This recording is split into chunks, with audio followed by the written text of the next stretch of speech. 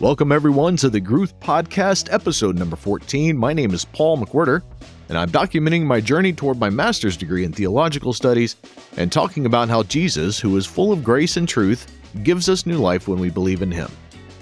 For the last few weeks, I've been going through my class on the New Testament, but I've also been traveling a lot for work and haven't really had a chance to do my weekly podcast.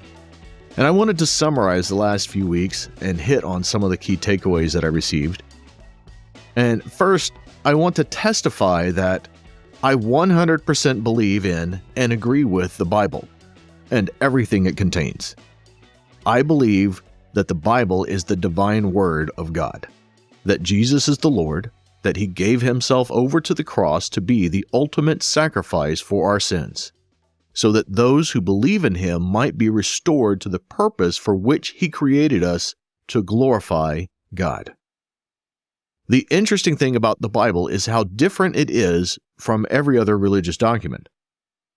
Other religions are based on one man, usually, who God gave a message to, and this one person then writes it down, claims to be a prophet, and wants everyone to follow God, trusting their interpretation of God's message within their generation. The Bible is a collection of dozens of authors written over the course of 1,000+ years, and is a story about God creating, pursuing, and redeeming His people.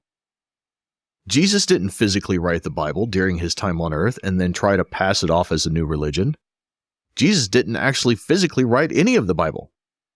It was His followers, God's people, writing about the things that they saw and heard and experienced. The Spirit of God spoke to them and guided them because this is God's story written by us. For these reasons, there is not a more reliable collection of evidence of who God is, what God has done, how God did it, and why God did it. I've read several commentaries from folks who deny the Bible and its accuracy, and they invent new interpretations and claims about God's Word, but it's largely based on biased conjecture with little to no evidence. They doubt what we believe and then try to convince us otherwise with nothing more than opinion. Proverbs 18:2 says, "A fool takes no pleasure in understanding, but only in expressing his opinion." Most of us don't like or want to be confronted about our sin, to admit our failures, to deal with who we are, or to take the steps necessary for change. We see this in people who refuse to go to a doctor to deal with their mental health issues. We want to just sweep our problems under a rug or try to deal with it on our own. If we understand the truth, we are obligated to follow the truth. Fools don't want understanding because then they have to deal with it, and they don't want to deal with it.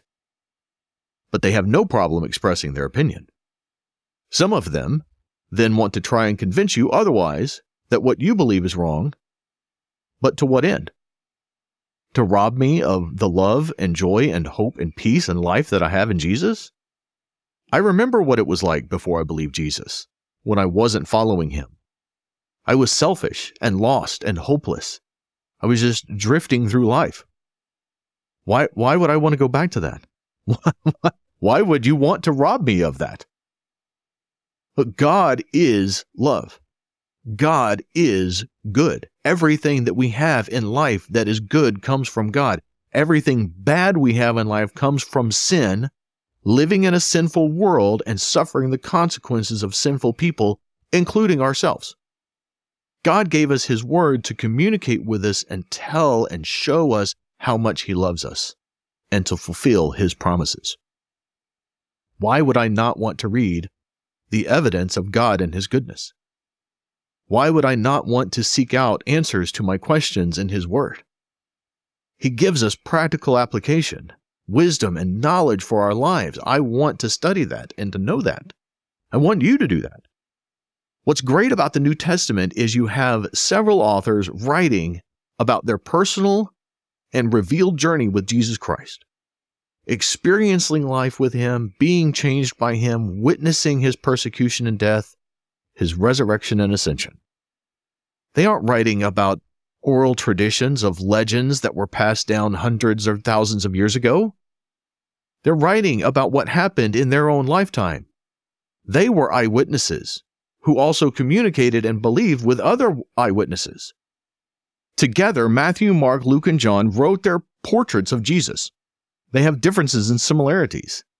They use different tones and languages and writing styles to tell one amazing story about Jesus.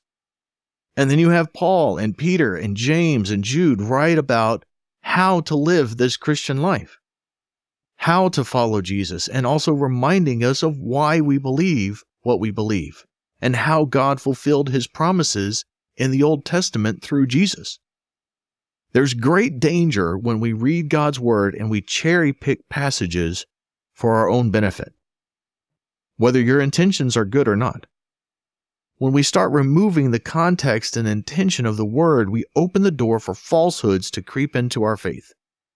And then we start disagreeing with certain passages because they don't fit with what we believe now or what's a popular opinion.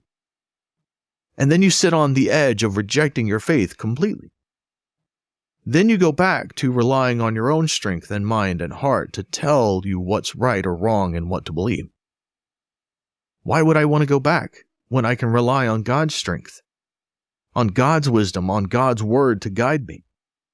I don't neglect my mind by believing in God. I don't blindly follow and rail against other ideologies. God told me to love him with all of my heart, soul, and mind. He wants me to think and to reason. He wants me to ask questions and seek answers. He tells us he is there waiting for us to respond to him. We believe because of what we have seen and experienced, by the witnesses of others and in those things that we don't see or understand. Look, there's no way that my feeble human brain can possibly comprehend everything about God, how exactly he created the world and why he does or doesn't do certain things. But I can know and believe in what he told us and what he reveals to us. I have seen him work enough in my life to know that his way is better than my way. I have 100% trust in God, so of course I'm going to believe 100% in his word. What I've really enjoyed about this class is reading the New Testament through and seeing how all the dots are connected from one book to the next, and how well they tie in together and complement each other. And sometimes we forget that many of these books are really letters that are sent to certain people or groups and share a message of God's truth. Many of these letters were read straight through. And we don't read them straight through a lot of times.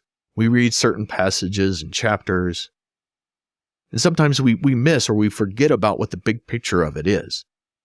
I'm not saying you should read each book through entirely every time, because there is great value in dissecting the scripture, and the Spirit shows us new things every time that strengthens our faith. You have to remember the context of the book at the same time, so that we don't take away from or add to God's word. I've read commentary before that starts off right and then it takes a turn. Sometimes a person will reveal a truth that I had never seen before. And then I get excited about how God has opened my mind to a new truth. But sometimes they can divert and contradict other parts of Scripture. And I go, wait, what? Test what you read and what you hear and what you say by what's actually written in the Bible. If you hear me say something that contradicts Scripture, then look it up and correct me. Let me know. God wants you to use your mind to ask questions and seek the truth. Anyone who doesn't want you to ask questions is trying to hide something. And look, I'm not an expert. I don't know, nor will I ever know everything about God in the Bible. When I have questions, I look for answers. I share what I know right now, as I've heard it, as I've read it, as I understand it. And I hope that a year from now, I know more than I do now.